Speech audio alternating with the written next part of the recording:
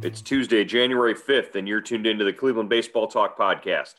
I'm Joe Noga, joined by Paul Hoynes, our Tribe beat writer. Well, Hoynesy, hopefully over the next 20 minutes or so, nobody on the Browns coaching staff, no more members of the Browns coaching staff test positive for COVID.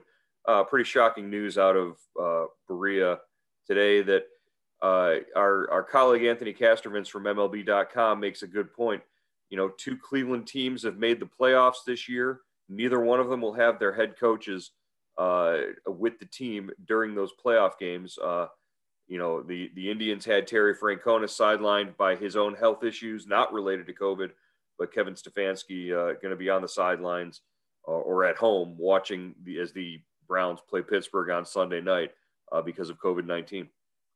Yeah, who's going to be coaching the Browns? Paul DePodesta? Is he going to come down from the front office? What is going on? I mean, geez, oh man! At least it's not Chubb that's got it, but we don't know yet, right? Because we've got a whole 4 or 5 days to go here.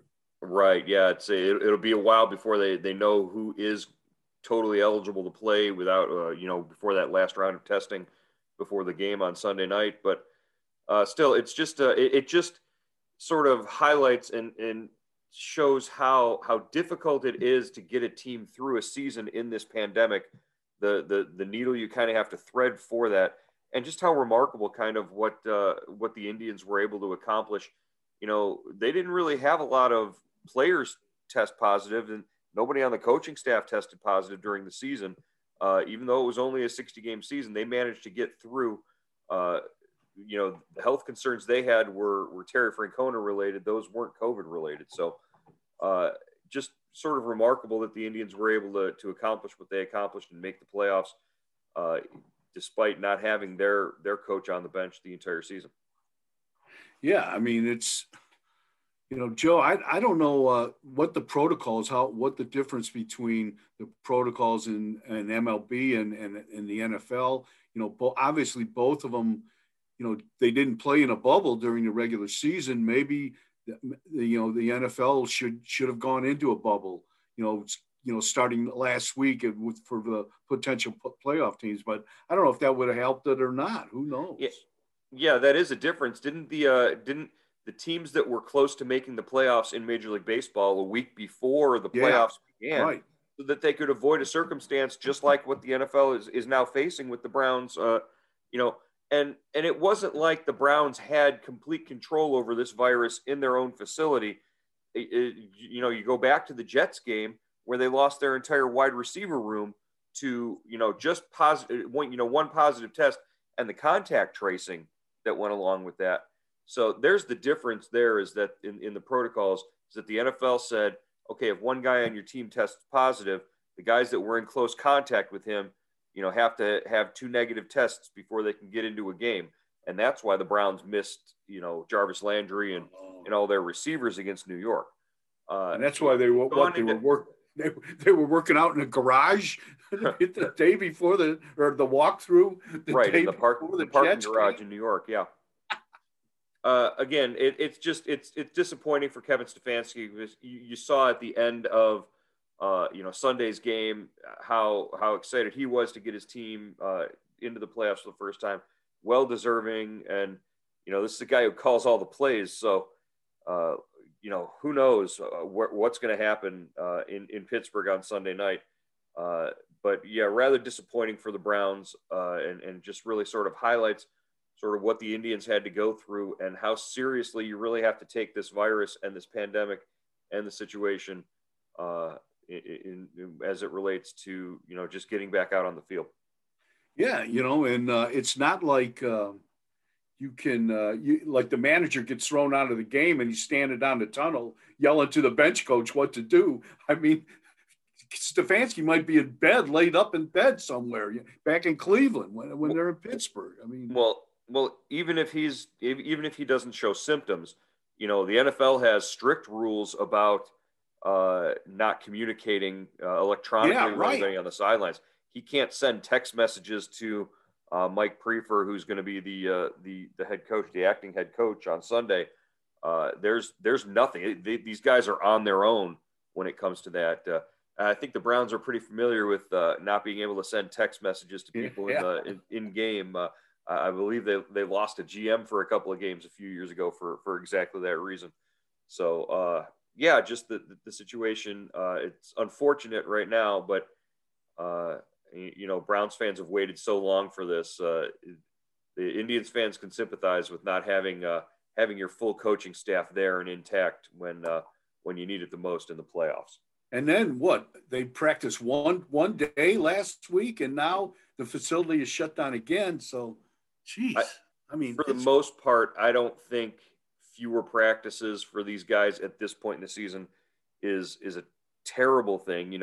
One or two times out on the field to go over formations might be a thing, but less contact, less physical exertion, and also they can do everything they need to do over Zoom and meetings. They've really found that, to the point that J.C. Tretter, the head of the Players Association for the NFL, came out last week and said, "Hey, COVID has shown us, and this new model of coaching has shown us that we don't need as many OTAs and as much off-season training camp and mini camps for all that wear and tear on these players and all these mandatory sessions. It really has shown that the games go on and everything, works out the right way, that you can cut down on some of those things."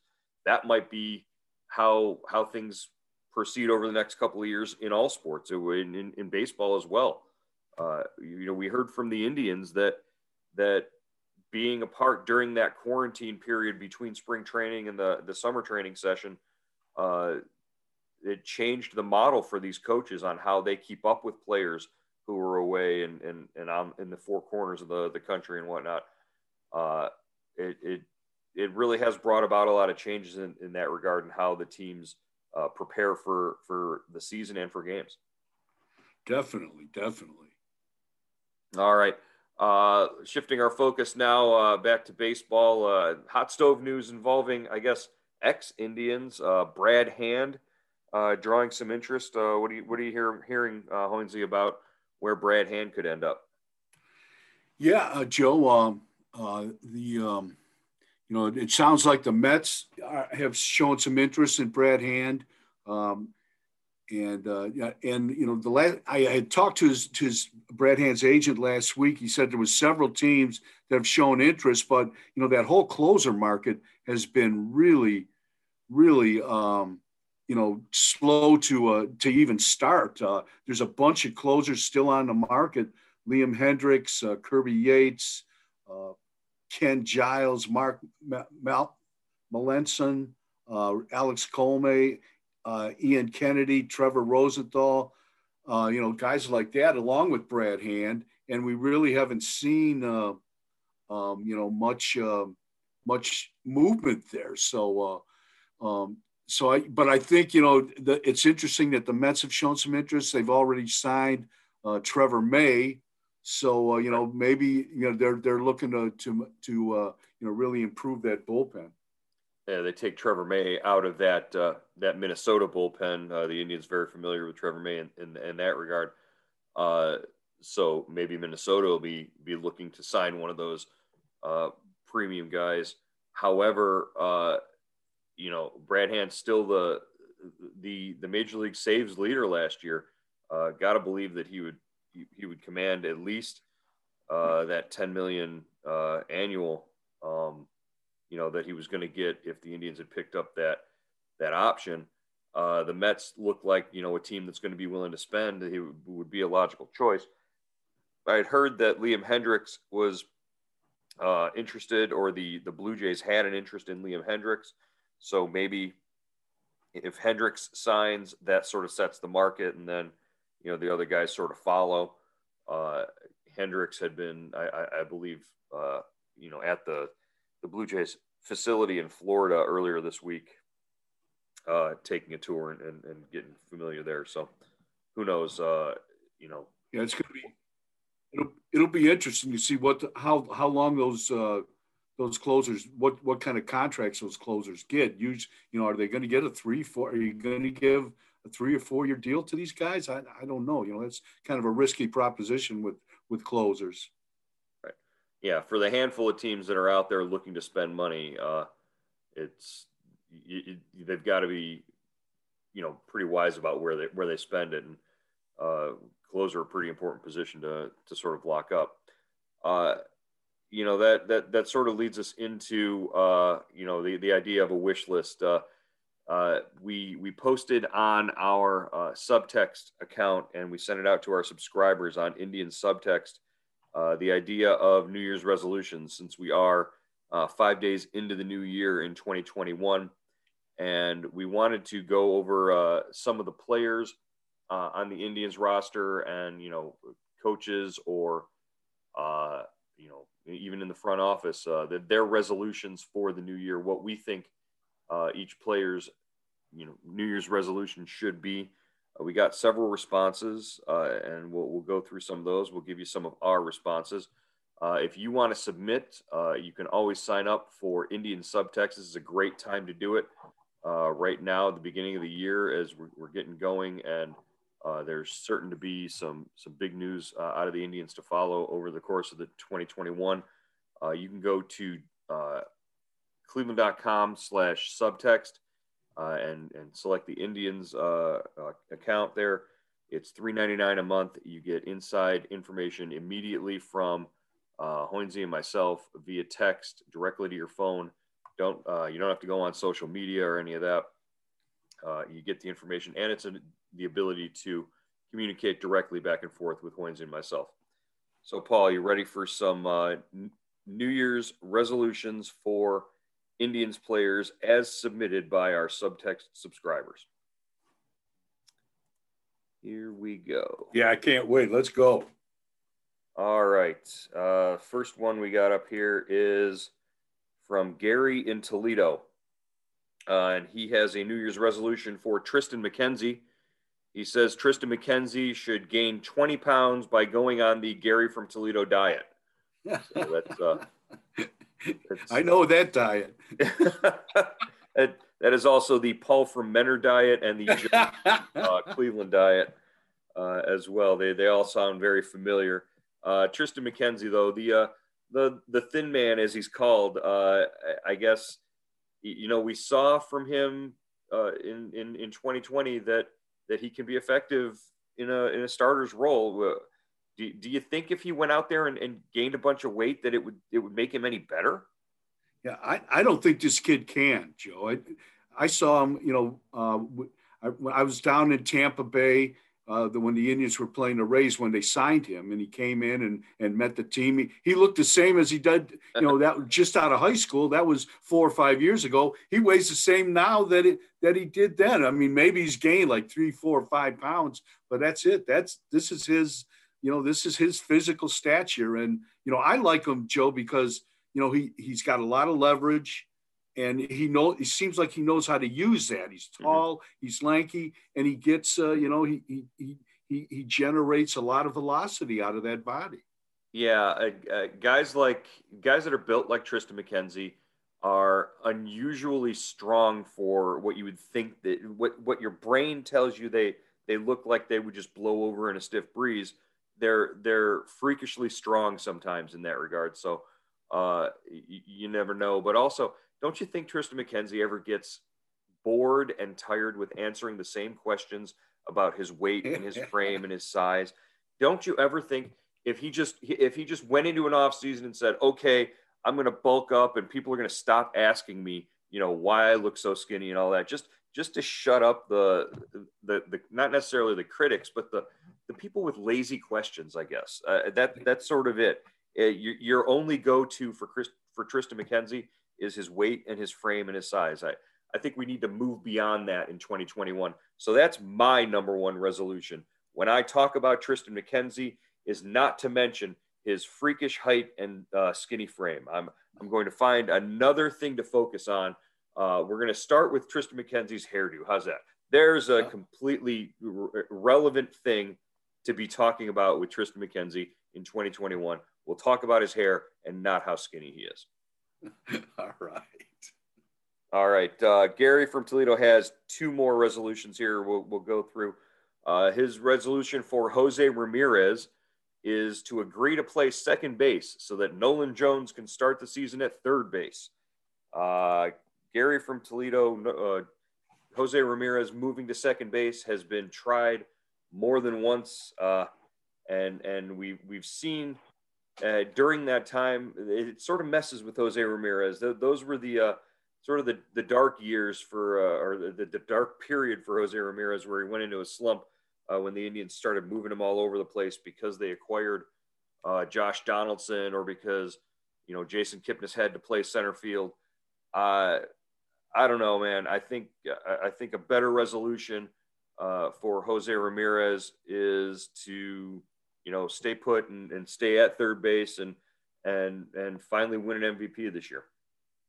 Yeah, I think that's right, Joe. I mean, I think I loved 2 or 3 years ago, I loved Ramirez's range at second base when they had Joe Urshela playing third, Lindor at short, and Ramirez at second base. I mean, that's probably one of the best infielders in baseball.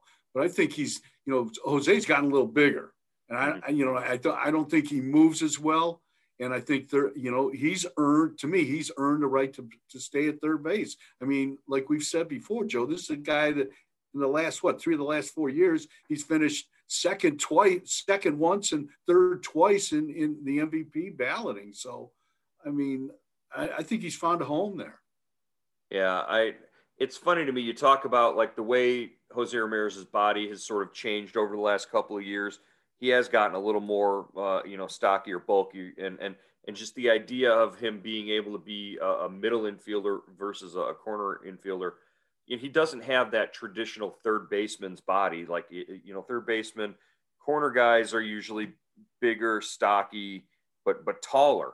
And I don't know if that helps or hurts him, but third base really does seem to be his spot now. He turned in one of the best defensive plays of the year at third base for the Indians on that ball where he ranged behind third base. And I forget who they were playing, but I was at the game. It was a spectacular play that he made. So, he can still play defense. He's not, that will never be his calling card, but he's an effective defender. I think, a better resolution for Jose Ramirez is that he finds a helmet that fits him and stays on when he rounds first base. That's about it. One more from Gary in Toledo. He wants Francisco Lindor to embrace leading off because he'd be the best leadoff hitter in the league, and he hopes that that's with the Indians. So he wants Francisco Lindor's resolution to be embracing the leadoff position wherever Francisco Lindor ends up in 2021, whether it's with the Indians, which it could be, or with any other team. Do you think Francisco Lindor leads off wherever he plays in 2021? I think that's his best spot, Joe. I really do. I mean, I think that's where he's had the most success. I think he's a threat there. He can run. He can go first to third, second to home. He can steal a base, and he starts you off with that instant offense. He's not going to do it all the time, but he's got 15, 16 leadoff home runs in his career. So I like him there. And I understand why, you see him, you see the home runs, and you like to drop him down to the middle of the lineup or, third spot. And maybe he would grow into that eventually. I think he could do that over 162 games, but he struggled last season, when they dropped him to number 3. Yeah, I think if you put him in that number 3 spot in a situation where he's not worried about a contract year or worried about a trade, where he's, got that 10-year deal that he's looking for in front of him and he can just settle in and play, I think that Francisco Lindor could bat third. But right now, just put him where he's comfortable and have him go. If he does get traded and he doesn't sign wherever he trades or wherever he lands, then he's going to have that same situation as he did this past season, where he's going to be trying to prove something if you bat him third. And I don't like that for Frankie. All right. Let's go back to our list of suggested New Year's resolutions here. This one this is from Debbie and Niles. Debbie says that all the Indians hitters should resolve to have a 300 batting average and all the pitchers a 1.00 ERA. The Debbie, we were asking for New Year's resolutions, not for Christmas miracles. But, let's just talk about who do you think on the Indians' current roster right now could finish with a 300 batting average this season? I think Ramirez is a likely candidate there. But is there anybody else who wouldn't surprise you with a 300 batting average by the end of the season? Well, I guess if Lindor is still here, Lindor and him. But outside of that, I don't see a 300 hitter here. I think batting average as a whole has taken a beating. The 300 batting average isn't valued the same as it was 20 years ago, 25 years ago. So, I think they're looking for guys that get on base, that drive in, that can generate offense and, take walks and, hit home runs. I think I'm okay. Okay, we're all right. Can Franmil Reyes post a OPS of better than 750 this year? Well, I'd love to see that, that would mean he's making more contact. He's getting on base. And, he's cut down on a swing and miss. Would you settle for 750 if the guy hits 30 home runs and 890 to 100 RBIs? I think the way that Franmil Reyes hits the ball with power to the opposite field gap, and we saw him go on a little bit of a tear this year, and his batting average did shoot up. I think 750 should be the floor. I think that should be the low bar for Franmil Reyes this year. I think somewhere between 750 and 900 is not out of the question as long as he, stays healthy and stays consistent. We didn't see that this past season, and he had a hot streak and then struggled. So, I think 750 should be the low bar for Franmil in terms of his OPS this year. Now, Debbie said a 1.0 ERA, and that would be, pretty much out of the question unless you're a reliever. But as far as a starter, let's change that to WHIP. Let's change that to walks and hits per innings pitched. Do you think there's a starter on the Indians roster who can go the season with a sub-1 WHIP? Shane Bieber was close. I believe he led baseball in WHIP, or was close to leading baseball in the top 5. That's your total number of walks and hits per innings, less than 1. It means you're doing something right as a starter. I think Bieber can definitely challenge for that. But what about Zach Plesac? Yeah, Plesac doesn't walk anybody. I mean, his walks are down.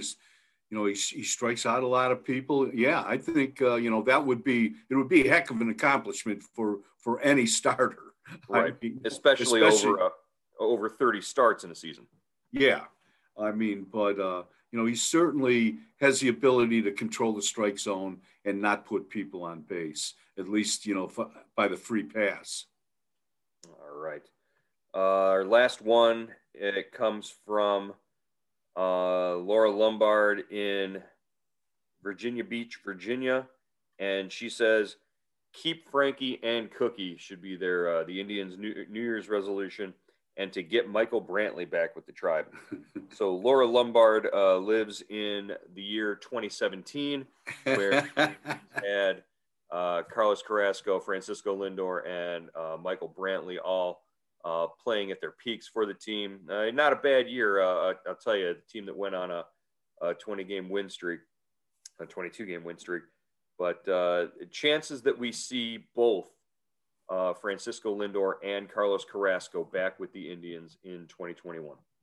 Yeah, I just can't see that, Joe. They're going to have to move one of these guys to create some payroll space and to be able to fill some of the holes that are on this team. You got to get a second baseman. You got to get a first baseman. If you trade Lindor, you need a shortstop. You've got some people in the outfield, but, you could use another outfielder too. Because you just have so many questions there. So out of that group that Laura Lombard and Virginia Beach mentioned, the most likely to be with the Indians this year might be Michael Brantley, and that's not very likely at all. Yeah, Michael Brantley is not coming back. I'd love to watch him play, but he is bound for another city besides Cleveland. All right, Hoynesy. I would say we are 5 days into the new year, 2 podcasts in. This is by far and away our best podcast of 2021. So feel good about that. Feel good about the Indians and hopefully making some moves here soon, because holy Toledo, the fires on the hot stove are dying. But we'll be back at it later on this week with more of the Cleveland Baseball Talk podcast.